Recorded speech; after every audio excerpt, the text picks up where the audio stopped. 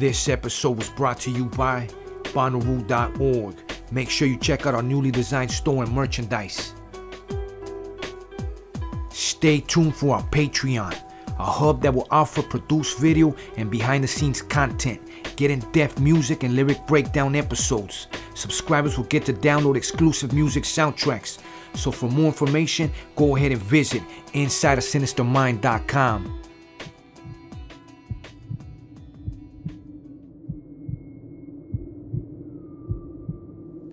Welcome to Inside a Sinister Mind.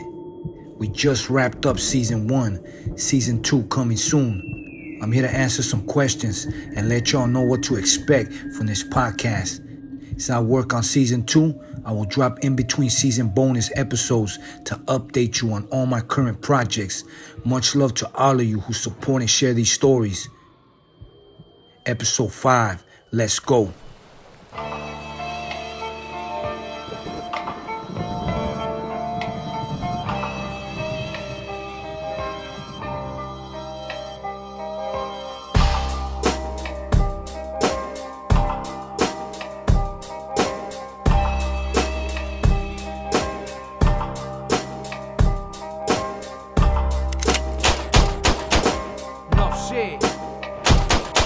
With the hold of a savage, see the mic and I grab it. Big C rock, yeah, the ego is landed. Goofy move, dedication too. I'm back full-fledged, I'ma do what I do. I was jammed up and set down in Baca. Extradited, soy navaja. Cut you, or combust you. That's how I'm coming with the game to snuff you. I'm chief down in this concrete jungle. You can get got, it's hard to cookie crumble. The psyche of the villain so sexy, might say kill him. In these Cortez Nikes, gotta get mine. Yeah, that's regardless. No fly zone for all you orders. Straight up, I be creeping dolo. Share man, slim, you know the mugshot photo. Música asesina. Inside a sinister mind. Inside a sinister mind. Inside a sinister mind. You are now tuned in to a sinister mind. Inside a sinister mind. Inside a sinister mind. Inside a sinister mind. You are now tuned in to a sinister mind. I need to see what you see. You do this, there's no turning back.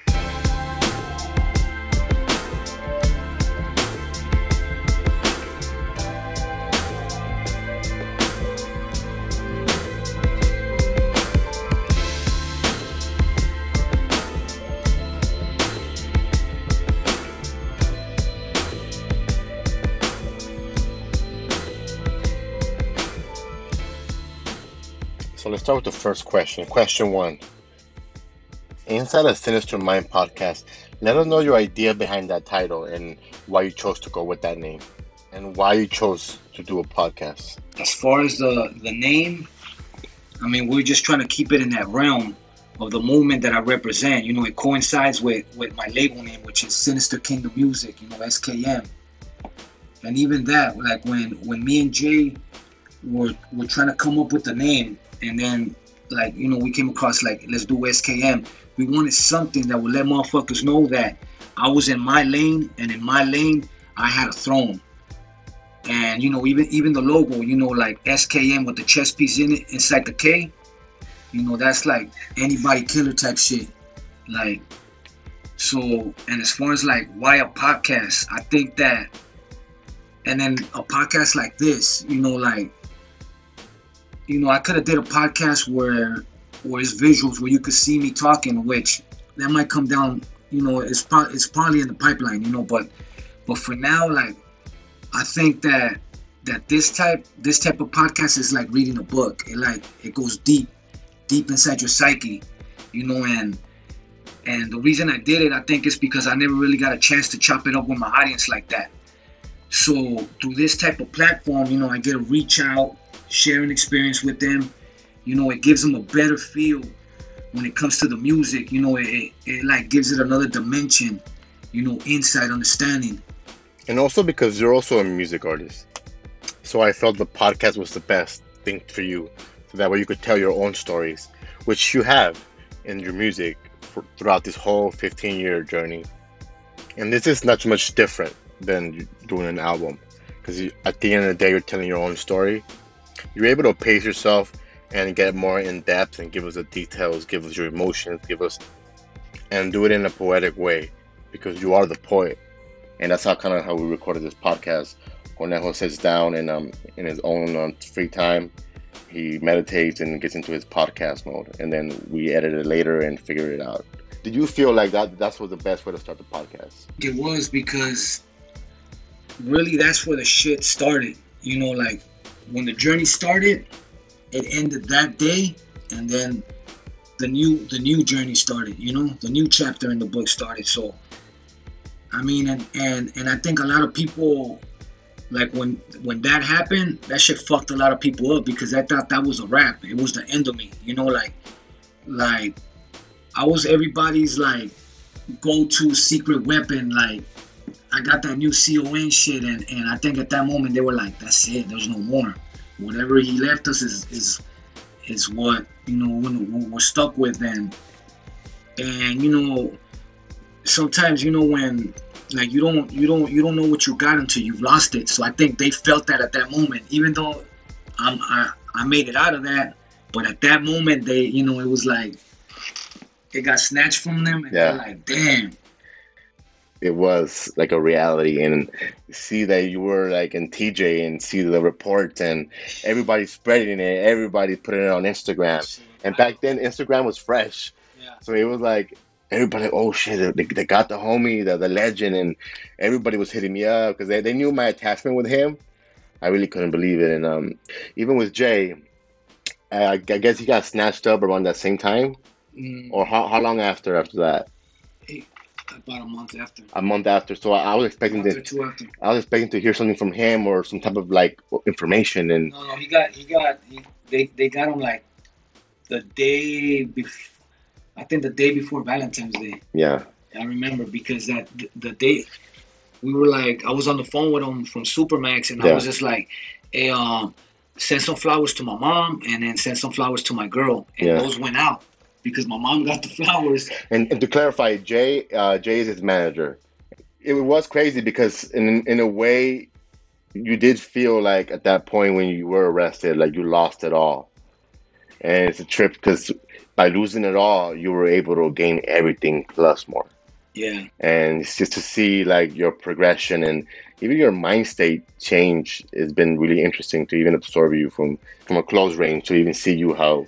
At what point in your journey did spirituality meet Conejo? Like, what happened? Was it a certain event? Was it curiosity? What drove you there, and why? Or I think that, I mean, it's kind of crazy the way it happened, but because I never, like, I think like spirituality, you don't seek it. It seeks you. It finds you. You know what I'm saying? And I mean, let me see. Should I get into this shit? I could tell you how it all really started for me. Go for it. Basically, it started like this. I was in Jalisco, and then Choker from Brownside, he had got out. Choker from Brownside was with my boy Looney and Ironwood, so they knew each other. So as soon as Choker got deported, he linked up with my boy. So Choker was like, "Hey, I got somebody that wanna sign the homie. He wanna get him a lawyer. He wanna do this. He wanna do that." So, you know, fly down. So boom, I jump on a plane from Jalisco. I touch down in Baja. I already had a pad in Baja. I was already living there, but I had just been over there, so I came back down, and then we meet up, and then so I remember I already had the Antichrist mixtape because I played it for them that day, and then so you know we're listening to it, whatever, and homeboy that came down basically was like, I can't fuck with you until you don't talk to my madrina. So I was like madrina, like what? What's that or what? And then so the following week they bring her down, you know. And then so I pull up to this house that was on the beach, this it's one of the low key paths that we would, it was like an office, where we would meet up and shit like that. It was on like this in this dead end in this private little community right on the beach. So I pull up over there this one night, and I see this lady all dressed in white, all kinds of fucking beads around her neck, and then At that point, did it freak you out? man, it freaked me Did out. it freak you out like, oh shit, it's weird? Like, what the fuck is going on? I knew it was some voodoo shit right away. Yeah. Like already, like just by seeing her, and then I don't know if it was her husband or her assistant, another dude dressed in white. Now when I see, I recognize the attire, but right there I was like, all right, the fuck up. I knew it was some kind of priesthood or something to that. Entonces, so basically, I start chopping it up with her, y la señora me empieza a tirar las cartas. She's a tarot card reader. She's a santera, Mm-hmm. but she's a tarot card reader as well. So she's like, sit down, I'm gonna read the cards on you here. Yeah. Touch the stack. Here, flip the stack for me, touch it, breathe on it. I don't know what the fuck. She told me all these little procedures to do. Y she starts throwing the cards. Boom, boom, boom, boom, boom. She throws all the cards. And she's like, everything looks good. And I remember asking her, I'm like, it don't say nothing about that I'm wanted, that the police is looking for me. She's like, nah, you're straight. And then I'm like, all right. So then she's like, she does it again, round 2. Yeah. Same shit. I gotta touch the deck. She flips it. I flip it. And she shuffles it. And then she lays them out again. She tells me this. She tells me that. And then I ask her again, does it say anything right there about the law? She's like, nah, there's nothing with the law right there. How long were you in the run at this point? Average, kind of give it an estimate. Some years already? Some years for sure? Yeah, for sure some years, because we would have to do the math when the Antichrist mixtape exactly came out. So at least 6-7 years at that point. Could be, I don't know, 5, 4, I don't know, Okay. something like that. And then so she does it a third time. She says everything's cool, but next time, like, she's all like, I'm gonna be back in a week, so I want to see you in a week. So this next time I meet up with her, I go straight to the compound. That's where fucking Toker lived. Yeah. Like passing Rosarito, like off the side of the carretera. And then, pero this time cuando llego para allá, Yeah. I see a fucking goat right there. Uh-huh. They got goats, roosters, all kinds of fucking farm animals right there. And I already see homeboy. I'm talking to the lady, but I see homeboy over there like reciting some chants, and he's doing some kind of prayers, Yeah. and something's going on. And then I see Toker. Toker's all dressed in white, and his head's wrapped up. Okay. So I'm like, oh shit, like. It's just some real shit. Shit got real. So I go into this shit, and I basically se me hace que me hacen una limpia.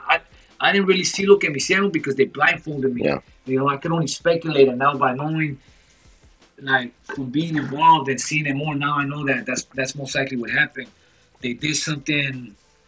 I don't know. I remember they cut me, like they cut my tongue with something, and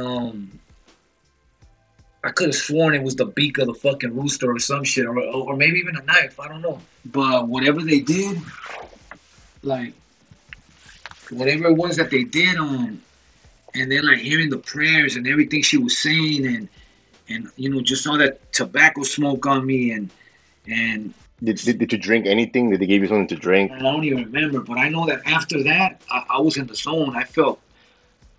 Motherfucker felt bulletproof, invisible. Oh, okay. Like that shit was like psychological. That shit, it worked because I just felt untouchable at that moment, So, and I remember she gave me this bead, this beaded necklace. They call them eleques.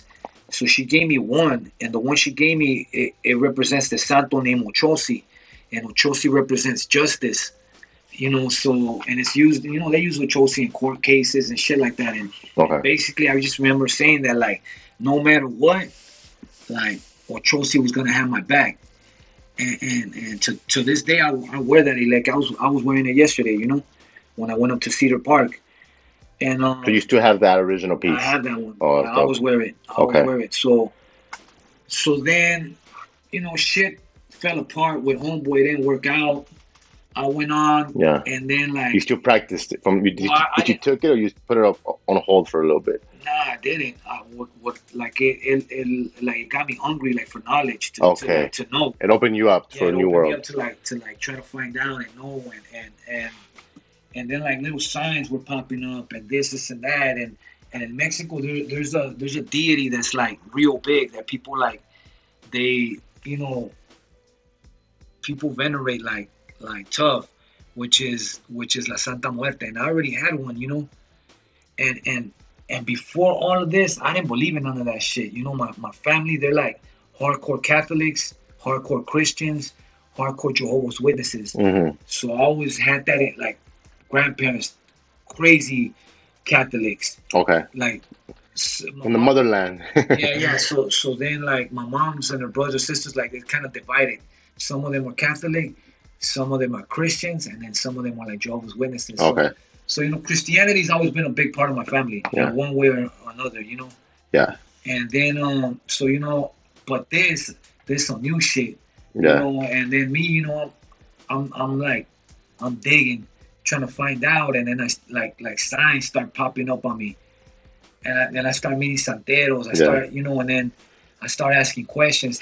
Which is expected out of you, because like you have that trait where if you like something, you're gonna go crazy, all in. Yeah. So I meet this black dude, this un cubano, and then he had this little shop, and I already have been researching, and I pull up on him, and then I'm like, I seen some collar. He had a bunch of stuff for sale, and then I was like, oh shit, this collar right here is Eleguan, this one's Yemaya, this one's Ochun, this one's Obatala, this one's Chango. I already start knowing about this. So somehow I run into this lady que es una santera, and the same shit. I start asking. I'm like, "What's up? How can I get that?" And this was like the basic when you receive your collares. And she's like, "Well, this ceremony costs this much." And then that's when I found out that this like that like spirituality had a fucking price on it. If you're just on the outside looking in, it has like a price on it. So I'm like, fine, I'll do this shit.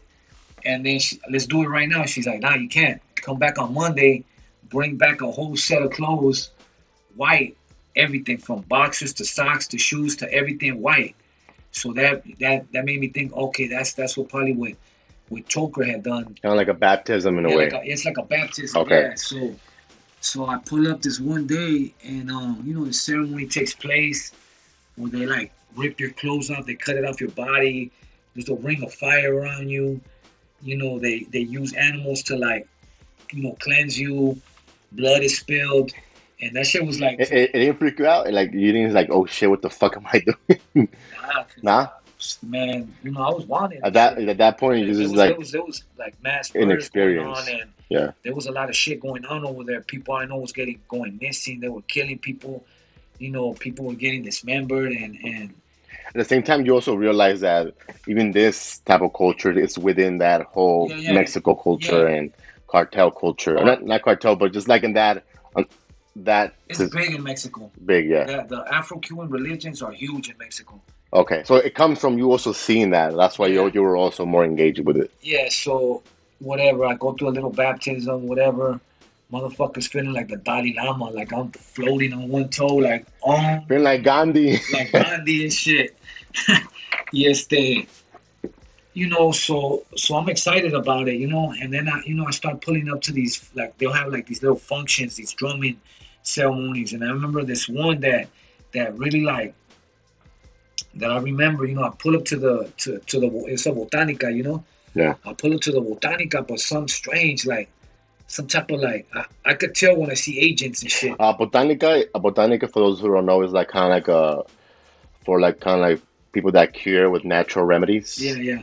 And that's where you get your like low key natural remedies. They sell candles and do fucking spells for motherfuckers like sex, Yeah. shit fucking for your lover shit. las enamarres and all this bullshit. Like it's like a 1-2 stop. Like, you know, it's like a little like a It fix you up. they fix you up real quick. y llego y you know, like they open the door and they're like, come in. And then, but see, when I walked up to it, I was already there. In front, there was fucking, I'm gonna say que eran PFP, federales, like SWAT team down in the front of the two of them. So I'm thinking like, oh shit, like when I hit the corner, if I would have just did a U-turn, it would have been too obvious. So I had to go straight to the door. So I'm thinking like they're arresting somebody in there, you know, and as I walk in, I hear there's a drumming going on. There's something going on in the back, like not in the front of the. You go through these like little and like you know how they have those things like those curtains of beads. The beads, yeah. You go through that shit and then voila. So I go in there and I'm like, you know, I see a gang of people, like some dudes in business suits, some in regular attire. You know, dudes all strapped up, females. You know, you could tell there's different classes of like. Was it multicultural? Yeah, multicultural and even economic levels. You can tell who's, you know, this person is CEO of this, something. This person's a doctor. This person's a fucking killer. this female's a prostitute. Yeah. This female's a school teacher.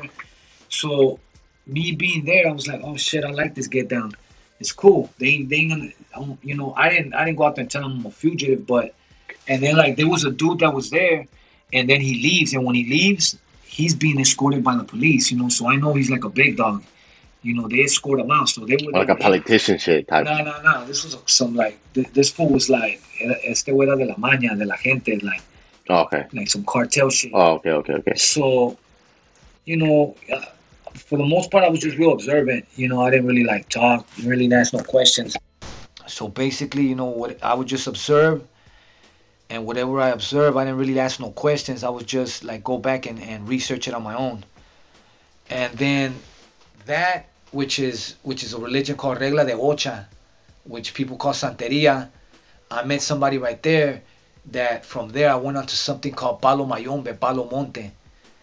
And then it's another like... So like the variation of different... Yeah, it's another Afro-Cuban religion. Like this one's like by way of the Congo, like the Regla de Ocho is like by way of Nigeria, and then later another one would come into play, which is called Ifa, which is sort of like runs like parallel with Regla de Ocho. Which is interesting because it all stems from like African Cuban religion. Yeah. The trip to even find it in Mexico. Yeah. See, before I had went on the run, I had these boys from the Fiji Islands and shit, and I remember this one time, long time ago, well, before I went on the run, like I was posted up in front of these apartments selling dope, you know, where I would sell dope. That was my spot. So I'm posted there selling dope, and they call me and they're like, hey, what's up? We're gonna go to San Pedro. You wanna roll with us? You know, they're like, all right, just get a towel. So I'm thinking, you know, we're gonna go to the beach, go you know, like, you know, some kind of like beach activity type shit, you know. So I just like knock on like a random door in the apartment building. Lady opens up and I just ask her for a towel. I'm like, oiga, no tiene una toalla que no quiera que yo pueda usar. Yeah. Lady's looking at me like, the fuck? She just knocked on my door and asked me for a towel. You know, this the guy stands outside the apartment selling dope all day, or stands sits on the stairs selling dope, asking me for a towel. She's probably thinking trying to jack her or something. Yeah, so she gives me a towel. I go out to the curb. These fools pull up, and you know the little benzo. I jump in the benzo. I'm smoking weed all the way to fucking all the way to San Pedro. You know, window down. It's just, you know, I didn't ask no questions. We pull up to this pad in San Pedro. We get there and I see a gang of natives. You know, a gang of Native Americans. You know, and then I seen these two big tables, like banquet tables, with a gang of food on it, like turkeys, pies, potato salad, all kinds of food. And by now, motherfucker had the munchies. Yeah. And out of all these people, I see one white guy. This one like Rastafarian-looking white guy, but everybody was like native. So you know, we're there, and I remember I seen a fire, and I just thought it was, you know, like a bonfire or some shit. And then I seen these two structures, which I thought it was a fucking teepee, since I put it together. Okay, these guys are Indians. Yeah. What the fuck is that? A teepee? But what it was a sweat lodge.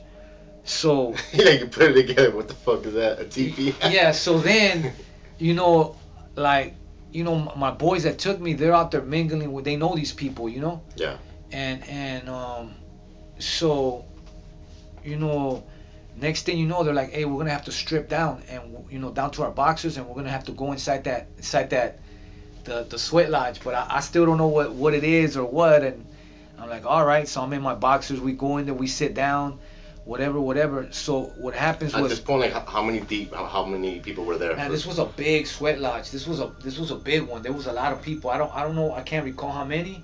Yeah. But what I do recall, there was a lot of elders, like a lot of elders, like old, like triple OG, like Native Americans there. And then and later I find out that there's a Lakota, there's a Sioux.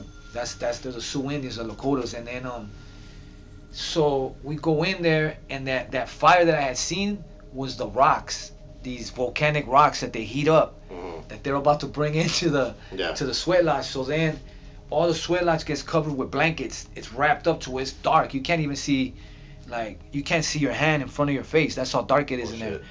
So they start bringing in the rocks. They close the door and they start drumming. They start singing songs. Man, that shit got hot as fuck for me. Yeah. And no one's the thing is, no one schooled me. No one told me nothing. The only thing they told me, they're like, hey, if it gets too hot for you, go down to the ground, dig out a little bit of dirt, cuff your hands up like this, and breathe. Like the Mother Earth's gonna give you oxygen. Wow. So I did that. I did that shit in round 1. Oh shit. So and they're over here singing long ass songs. They're singing these long songs. Round 1 was long as, well, for a person that never experienced a sweat ceremony, it seemed long as fuck to me.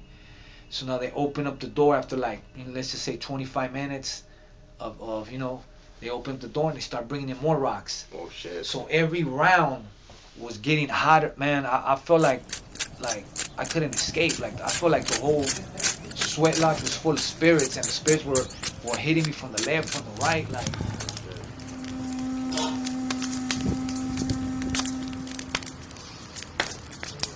There's gonna come a time when they reveal themselves to you. I'm talking about the gods, or even the Creator himself.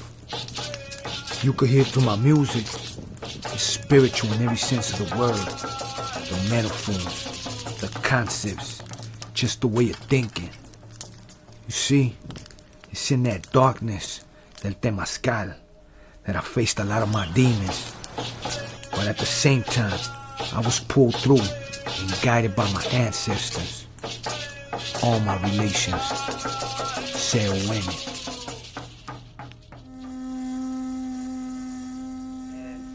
That shit. At one point, did you feel like, damn, I might break? I might have to get the fuck out? Yeah, I did. I did. I felt like I was on a break. I couldn't breathe. I couldn't. Yeah. But once you get over that point, you just accept it what it is, and your breathing goes slower, and you calm down. But there's a moment where panic hits you. So we do the sweat. And then after sweat, we come out, we dry off, we do something else, part of the ceremony, and then we we eat, and then so I had that sweat with me. Fast forward into the future, into the spirituality, I end up through the Afro-Cuban religions, I end up bumping into a homie that was from San Diego, Logan Heights. Okay. And he had just got out. He had just did 10 years in the feds and 5 in the state. And then at first, honestly, I thought he was just que era mexicano de Mexico. No sabía que era homie because he looked low key. He didn't look all paisar out or no se miraba chuntar or nothing like that. But I just, I wasn't trying to judge him or nothing. I didn't know. So then one day we start talking at the Botanica. He introduces himself, and then I tell him, more or less a little bit about where I came from, and right away, he asked me for my boy Looney, and he goes, wait a minute, he goes, oh, okay, so then, do you know, he tells me, you know Looney, and if you know Looney, then you must be, he like put it together like that. Oh, shit. And the crazy thing is that Looney's dad is a lifer. Looney's dad's been down like 35 years. Oh, shit. And he was in Ironwood with him too, with Looney's dad. Es un paisa de Sinaloa que le dicen el burro, like he known, you know. About how old was this OG? How old was he? Oh, the homie from Logan. From He's Logan. just a couple years older than me. Oh, okay. A couple years older than me. And then but you know, like, you know, and the thing is he's from Nayarit. And Looney's mom is from Nayarit. They're Coras. Son Coras. Y entonces, you know, it was just like a little, you know, that linked everything up between us, and I started fucking with him. He was my boy. So him and his boys already were running a sweat. Okay. So one day they're like, and then this is sweat in Baja California? yeah, in Baja. So they're like, he tells me one day like, hey, we're gonna have a sweat, and I'm like, what's up? Can I pull up? He's like, let me ask, and they're like, yeah, you could pull up. So I remember that so when I started sweating with them, like constantly, So it became like a workout for you, in a way. It became like, it's cause like to describe a sweat, to me a sweat is like, well, first of all, like when you go into sweat, it's like you're going back into the womb. The womb, and to back, you know, to the mother, you know. And then, like, I feel like right there, you just, man, you let it all out, like, just everything toxic, whether it's like, you know, like mental, physical, you know, spirit, like whatever, that shit's gonna come out right there, and all your demons, they come to that. For me, that's my experience. Every time I fucking sweat, my demons show up in round one. They show up like with vengeance, and they're there to beat you. They're there to like you know, because that's what you do when you go to you go to Sweat Lodge. You're gonna go there to suffer. You're gonna go there and sacrifice for the ones that can't, you know. Yeah. And you're gonna face the music. You know, yeah, you're gonna go face the music, and you're gonna suffer for the ones that were there, the ones that are there now, and the ones that are to come. You know, so that shit. That's another thing that helped me. You know, that just, and then with time, as time went on, you know, I just got deeper into the Afro-Cuban religions. I got deeper into Palo Monte, and I used all that to like just balance out. Yeah, and you could even see it in your music, because it also, did it change your music perspective, or did it do anything for your music? I mean, it probably did, because I whatever I'm going through, it's always in my music. Yeah. So that became like. We started dropping little words, right? You started dropping little words, little phrases, and like people pick up on that. They pick up like, oh shit, he's into that. Yeah. So. You know, but even before that, I would say like even from the start, even though I didn't know nothing about that, I think it was still like this whole ride has been like a spiritual journey for me, because like just my life, my personal life has had a lot of ups and downs, and every time I hit, or I'm about to hit rock bottom, the music is what snatches me back up. Yeah. I'm about to hit the ground, it like pulls me right off the ground, and it uplifts me, you know. So that in itself is like, you know, some, you know, spiritual. Well, the music led you to the spirituality, and music led you to where you're at now. So yeah, I could see that.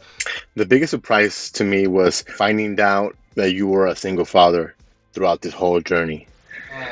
Even like, okay, like being like a father, but being on the run, you gotta like compartmentalize. Yeah. You gotta. And did that change you? Like, I'm sure, of course, it changes you. It's because you gotta keep everything separate. Yeah. Even though you love your kids, you're still a fugitive. Okay, I get it. You're still in a state of war. Yeah. You're still in a game of like backstabbing, treachery. Snakes, yeah. You're still in the game where like you can't, like you have trust issues, you know. But at the same time, you're trying to play it out for your daughter, make it seem like everything is perfect, you know, and. So, I mean, I think like fatherhood for anybody, that shit changes anybody, you know. But you just, I mean, I guess you just adapt and shit and make it work the best you can according to the situation, you know. And also for you, it's more special because that's basically all you have, right? That's all I had. And that she was all you had. Yeah, that's So it. at the same time, you're living for her in this chaos. Well, like I feel like it changed me in the way that like it just like even like upped my survival skills even more. Yeah. Because when I didn't have her, like when I didn't have my daughter, it was just me.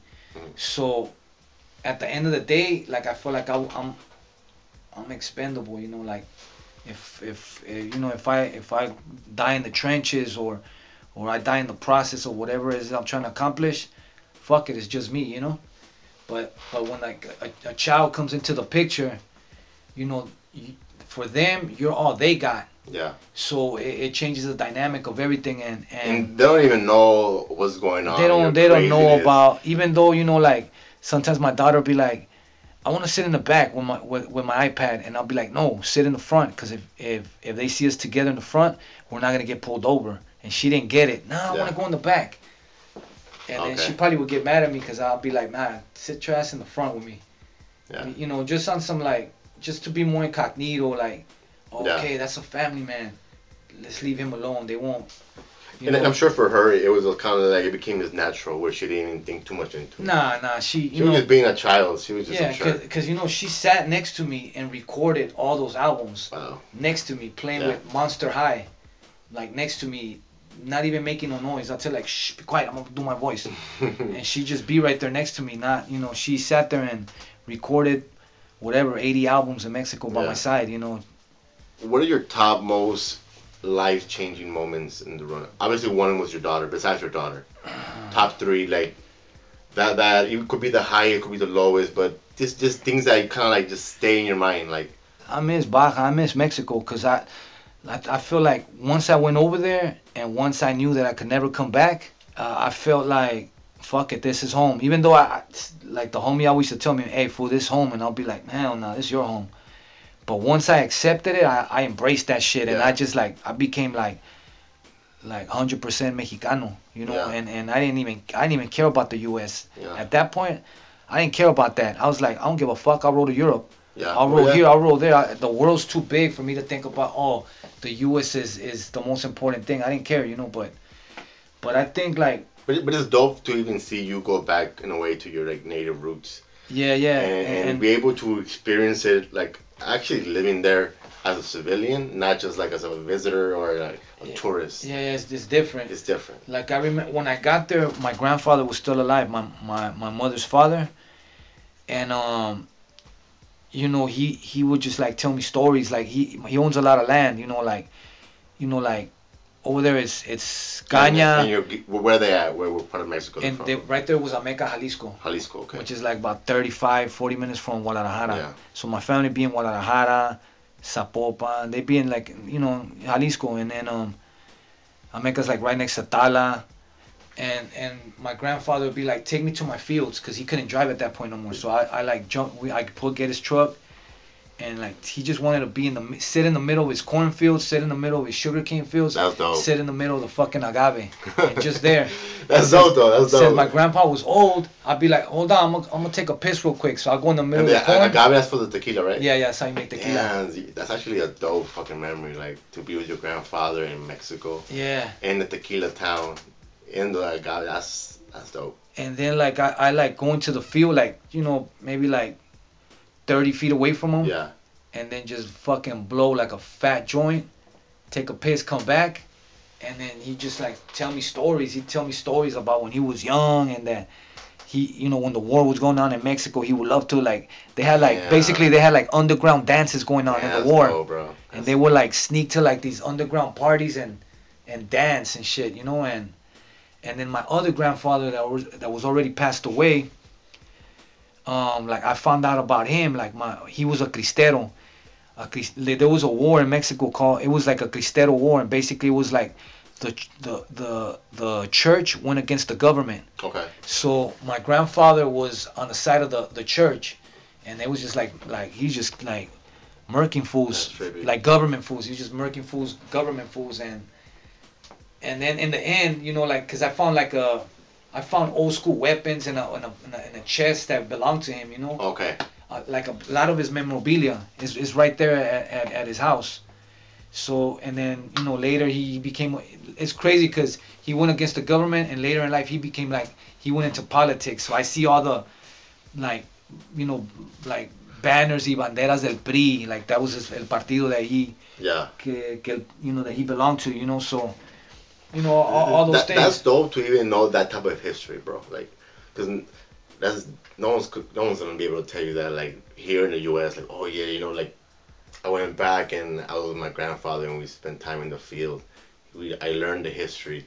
I learned his history, and that's gems right there. Yeah, and then, you know, I like, then I learned about my family, that my grandfather's family, like, they were Asian. Okay. They were Chinese, Japanese. Okay. His family, you know, so like, then I get That's it why dope. when my mom and all her sisters are posted up together, they all look like Filipino for some reason.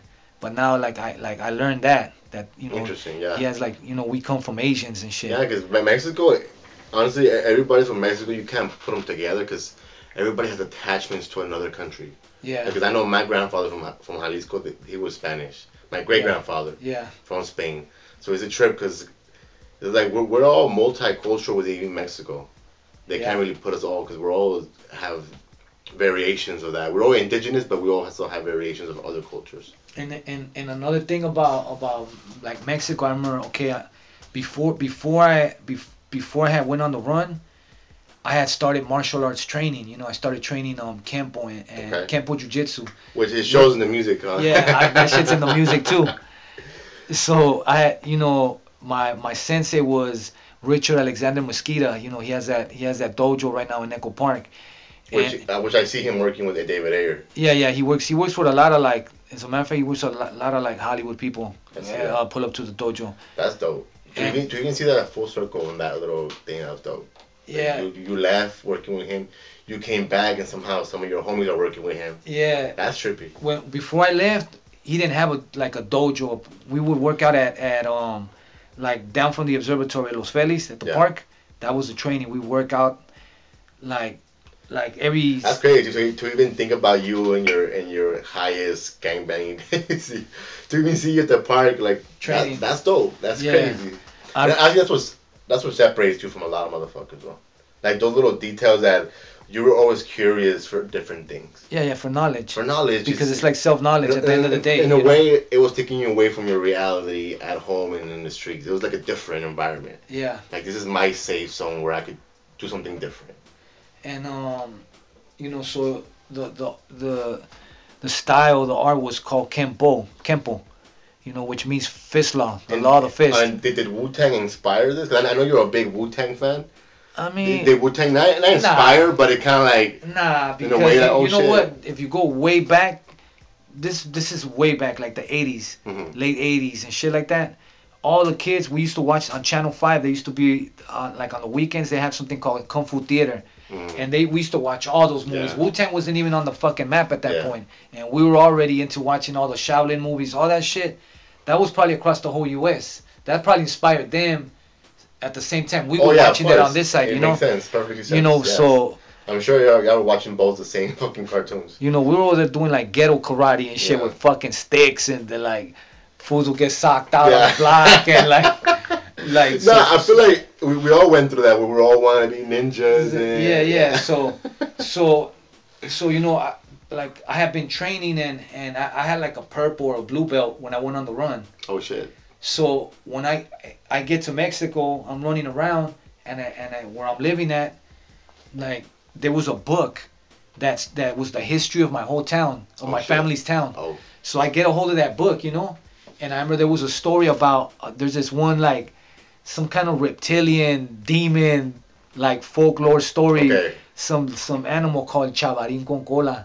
It was like a half man, half fucking kimono dragon type shit. Yeah. Like, if you see the pictures in the book, that's what it looks like. Yeah. There's stories that my uncle squabbled up with it in the river, and they fought in the river trying to snatch it. Oh, shit. So I always heard these stories since I was a kid, you know, like, my parents were like, te va a salir ese cabrón y te va a llevar, or whatever, you know? Yeah. Entonces, I got the book. That's actually dope to have a family myth like that. Like, Yeah. oh, shit. You know, it's like El Chamuco type Yeah, shit. yeah. And like a Llorona. La Llorona. Yeah. Over there, the Like your Llorona. grandma met the Llorona once. Over there, as a matter of fact, La Llorona was huge. She is a bitch was huge over there. She is huge out here. And then so as I'm looking through this book, I come across they had a Kempo martial arts school in that town that had been established for like the last like it's been there since the late 70s. So I look at the little address, and when I went on the run, I took my gi, my martial arts gi with me, and for some reason I just took it. I didn't think about it, I just grabbed it and threw it in my bag, and I took it with me. That's trippy. That's an interesting detail. So I find out the address of this dojo in Mexico that's like half a mile away from my house. I walk over there. Hey, you have a comic book. That'd be dope. And yeah, cause that would be dope. That would be dope. And so I go over there and shit, and I ask them, hey, is it cool if I work out with you guys? They're like, yeah. So they looked at me like, oh shit, this fool got Kempo patches. He's like one of us, but from the U.S.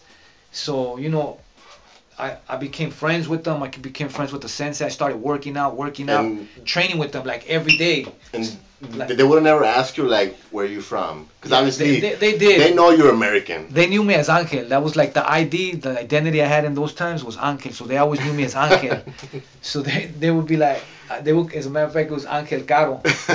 And then that's crazy. That's my middle name, Angel. That's trippy. So I ended up getting a black belt from them. Oh, shit. I trained like daily with them, like hard. That this was in Jalisco. This was in Jalisco. Okay.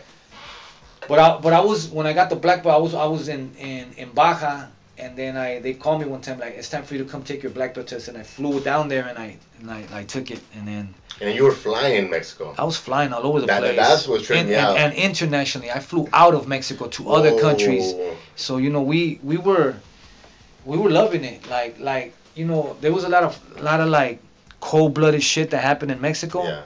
That it would scare the average motherfucker, scared straight type shit. But I mean, you just gotta adapt to your environment, and when you're on survival mode, then you don't.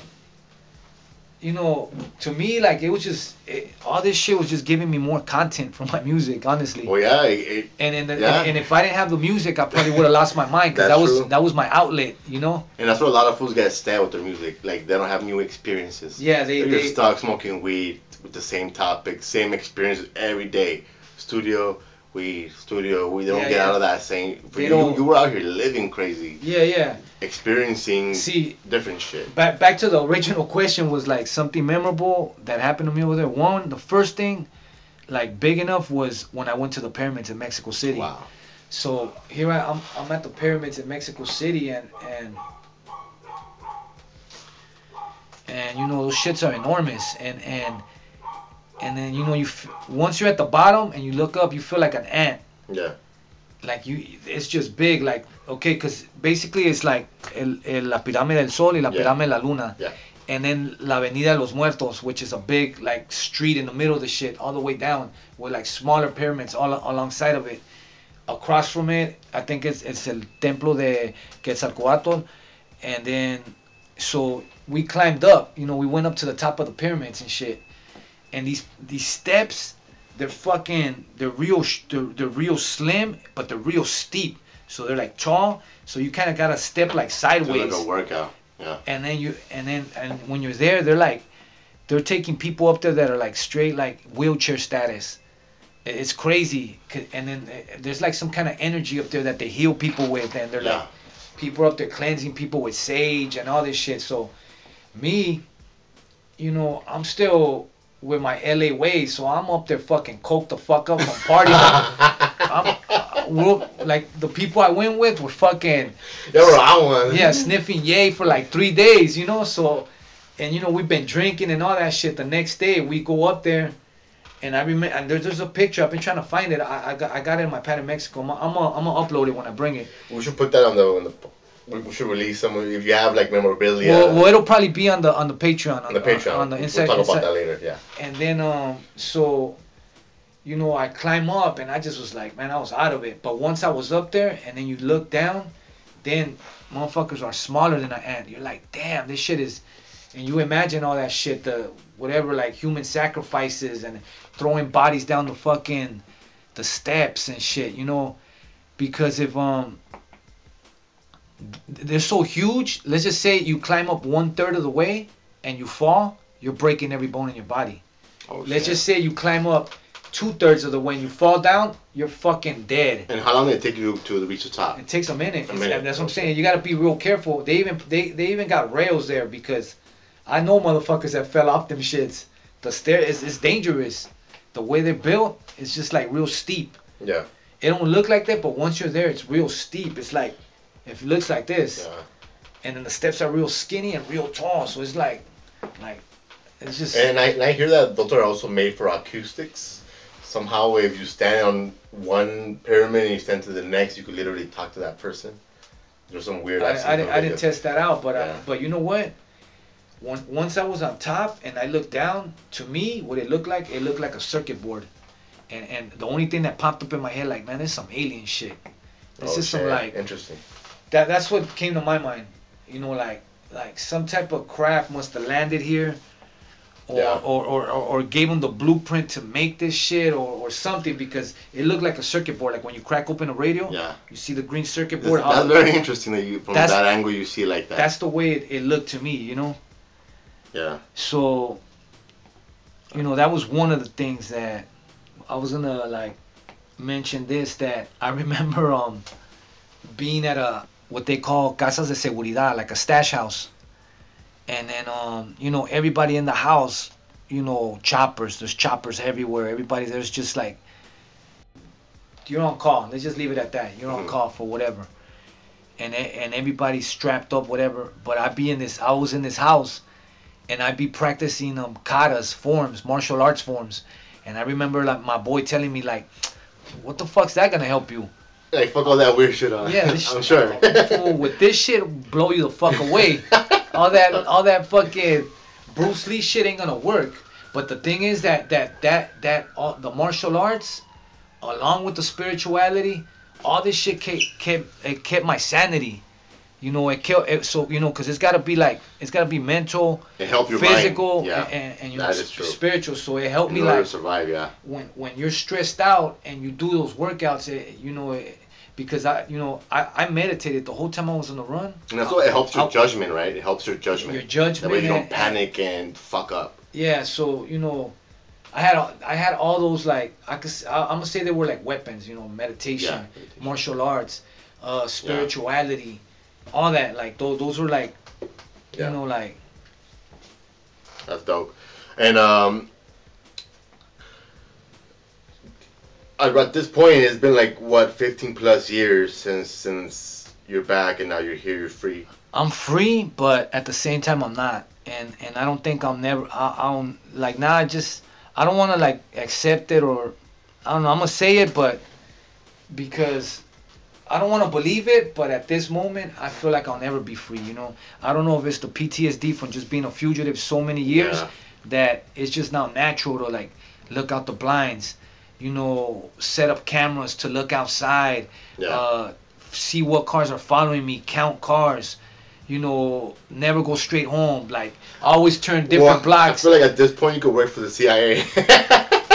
Yeah. On some, like, so you went through some shit, and so it's great to even see like your survival skills are still intact. Like you never turn that shit off, right? You're still I like still- always like. Yeah, yeah. It doesn't. You know, maybe sometimes it's not you know, I'm not gonna say that I loosened up too much, because I haven't. I'm Yeah. on it. But Yeah. you know, like, but you know, it's a totally different environment here from over there. You know, Yeah. over there you don't know if the fucking the taquero could be working for either the government Or he's the one calling you or up a to- rival yeah. a rival group, and he's gonna, you know, inform whoever he has to inform. He just left. He just made a turn. He just got off at the store. You don't know. It happens here too. I'm Yeah. sure it's happening here. I'm sure the guy out there supposedly fixing the phone lines is Yeah. probably, you know, trying to see what's going on in the neighborhood, really, like, for an agency, you know. But it's just a different environment. Over there it's just like blatant. It's all in your face. Yeah. And when you touch home back in LA, when you're already free, and you will kind of like go through the days of kind of like seeing seeing how the world is now, did you expect already what you saw? Did you expect seeing the changes in even the neighborhoods? They're no longer as active. People are no longer out there no more like that. There's more low key. It's more progressive. It's more gentrified. Did you already see that from Mexico, or was it all like a new thing to you when you came here? Well, just like on. Or even the cops, how the cops act now, they're different than before. Yeah. And you used to see like, did you expect it, or was it still like a culture shock for a while?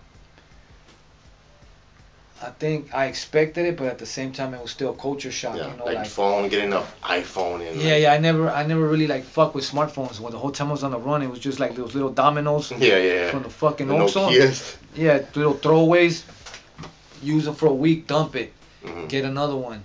You know, chirps. We're using those boost chirps. So Nextels. was it weird for you to enter your information on the new phone? Like, oh shit. Yeah. Because nowadays you got to enter your social. I mean, like your credit card numbers. Yeah. So was that a trip? Technology, was it a trip? Nah, cause you know my girl, she was on it. Everything was set up for me. It was kind of like here, Okay. Yeah. here. Yeah. Like I never got to run none of my accounts, none of my social media platforms. I never ran nothing that's associated with me. I never ran it. I never had nothing to do with it. I did, but I didn't. You know what I'm saying? It was run remotely by someone that honestly I didn't even know. Yeah. You know, even my girl, she's like, so how long do you know Prime? I go, 2018. Yeah. February 2018 when I got out. Yeah. When we had that first photo shoot, Yeah. or they should show up when I met. Oh, we met up. When everybody came to the restaurant. And Nah, I showed up with you in a restaurant. We were outside, and then from there we had a photo shoot. Cause I remember when you did the cover, the Devil's Playground. Yeah. And you had put that like Grim Reaper on it. Yeah. With and then on the pole it said HPS. Yeah. It was crazy because I had a Santa Muerte in those days. Okay. So in my head I was like, oh, that's a sign. That's my Santa Oh, Muerte. okay. So at that point you were already like getting to know. Yeah. That shit was already stuff. that shit was already in full effect. And this was like 2006 when I remember. It's trippy that you brought up the whole PTSD because that's a very big topic right now for people of color, people that come from neighborhoods. That there is a PTSD factor there because of obviously police and even ourselves. You know the trauma that we cause ourselves. Like right And now. what do you do to combat the PTSD? Man, Music. I mean, when the PTSD kicks in, it's paranoia kicks in. So that you just gotta let it like run its course, and then you settle down. But it's crazy because right now with the laws changing, I have a lot of friends that are coming home from prison that had life sentences. I have a lot of friends that have been coming home lately with life sentences that have been coming home. Mm-hmm. And they're coming home with PTSD. Like, they're, like, straight institutionalized, and their mannerisms are all, like, prisoned out. Yeah. And mine's is, like, I have my PTSD, but it's a little bit different because I wasn't in an actual cell. My prison was, like, a mental prison. Yeah, that's deep. Psychological prison. Which sometimes that could be even worse. And the thing was that I didn't do life in prison, but I did. But you were fighting for your life. I did 15 years as a fugitive, and so that's not to say that I was in the fucking trenches every day of that 15 years, because that's not so. There were good moments. Man, I did a lot of positive shit. Like a lot of people don't know that the last few years I was an assistant instructor. A self-defense assistant instructor at the version of the Mexican YMCA in Baja, and I'll teach the kids. That's dope, man. like at-risk youth, like showing them how to defend them. Just so I think a lot of the shit that us as growing up in LA as kids, or any or just even Southern California, or even the old South, man, I'm gonna just say the whole U.S. Or even the world, is that we don't have discipline in even if we had discipline within the slums, the outcome will still be different. But since we don't have no discipline, We have no self-discipline. we have no self-discipline. Like we have discipline through other people giving it to us. But Yeah. we don't have discipline within ourselves. And then like since we're victimized by the system, we Yeah. become victimizers. That's true. So Yeah. we don't have nothing. So fuck it, we taking shit. Yeah. You know, we don't. You know, I want that, but there's no way to get it. So fuck it, let me take it from him. He looks weaker. Yeah. So we start. You know. So you know, I would do that. So a lot of there was a lot of positive shit that happened. It wasn't all bad, you know. But when it got bad, it got real bad. And when it got good, it was real good. And it was, you know, there's a lot of like blessings that came with it. Yeah. You know. That's dope. And hopefully you guys enjoyed the season 1, because this was literally just the tipping point of this whole podcast. We're gonna take it way beyond, but we're gonna focus on season 2 now, and we're working on it right now currently.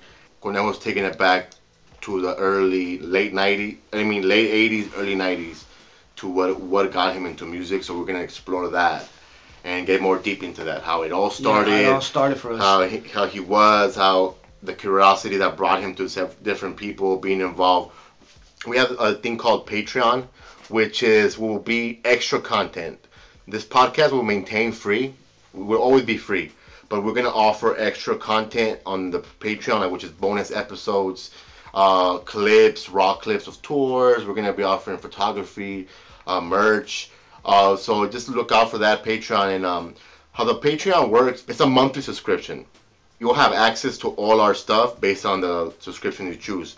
We're gonna have 3 different price tiers, which will be 3, 5, and 10. We'll get more details on it on the website. If you go to insideasinistermind.com, you'll be able to see what you get with different tiers. And it's basically just like they'll charge you $3 a month.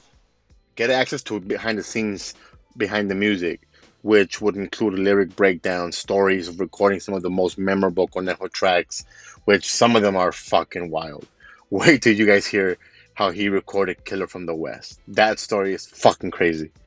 So that's kind of what you expect out of Patreon. So I hope you guys are able to understand that the podcast will continue to be free. Make sure you subscribe and comment and share with your friends. But if you can kick back $3 a month by basically buying us a cup of coffee a month, and it's just a small fee, and we call that donation because it's not for our pockets, it's to pay bills. We would appreciate it if you guys could go ahead and subscribe to the Patreon and help us go get bigger, better. Just tune in. Like, we're gonna have that exclusive and a lot of surprises. Yeah, a lot of surprises, a lot of developing ideas that we have. Even the video content, we're gonna do some dope video original pieces.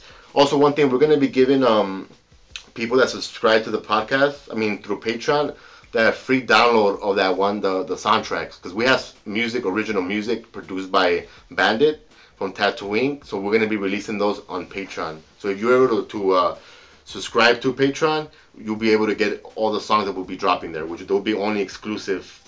Later on, we'll put it on Spotify, but to actually download it, visit our website, support the podcast, comment, review, and share with your friends, because it takes a lot of work to do this. So I would appreciate it if you enjoy this podcast, really enjoy it, share it, and understand that this is a spiritual journey, telling real stories. It's not just a negative. We're going to give the negatives, the positive, the lessons learned, and to what makes Conejo and what brought him to this point. Inside a Sinister Mind. We out.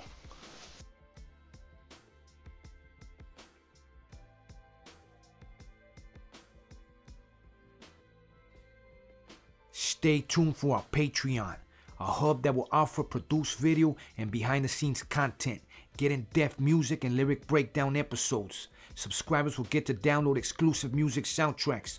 So for more information, go ahead and visit InsideASinisterMind.com.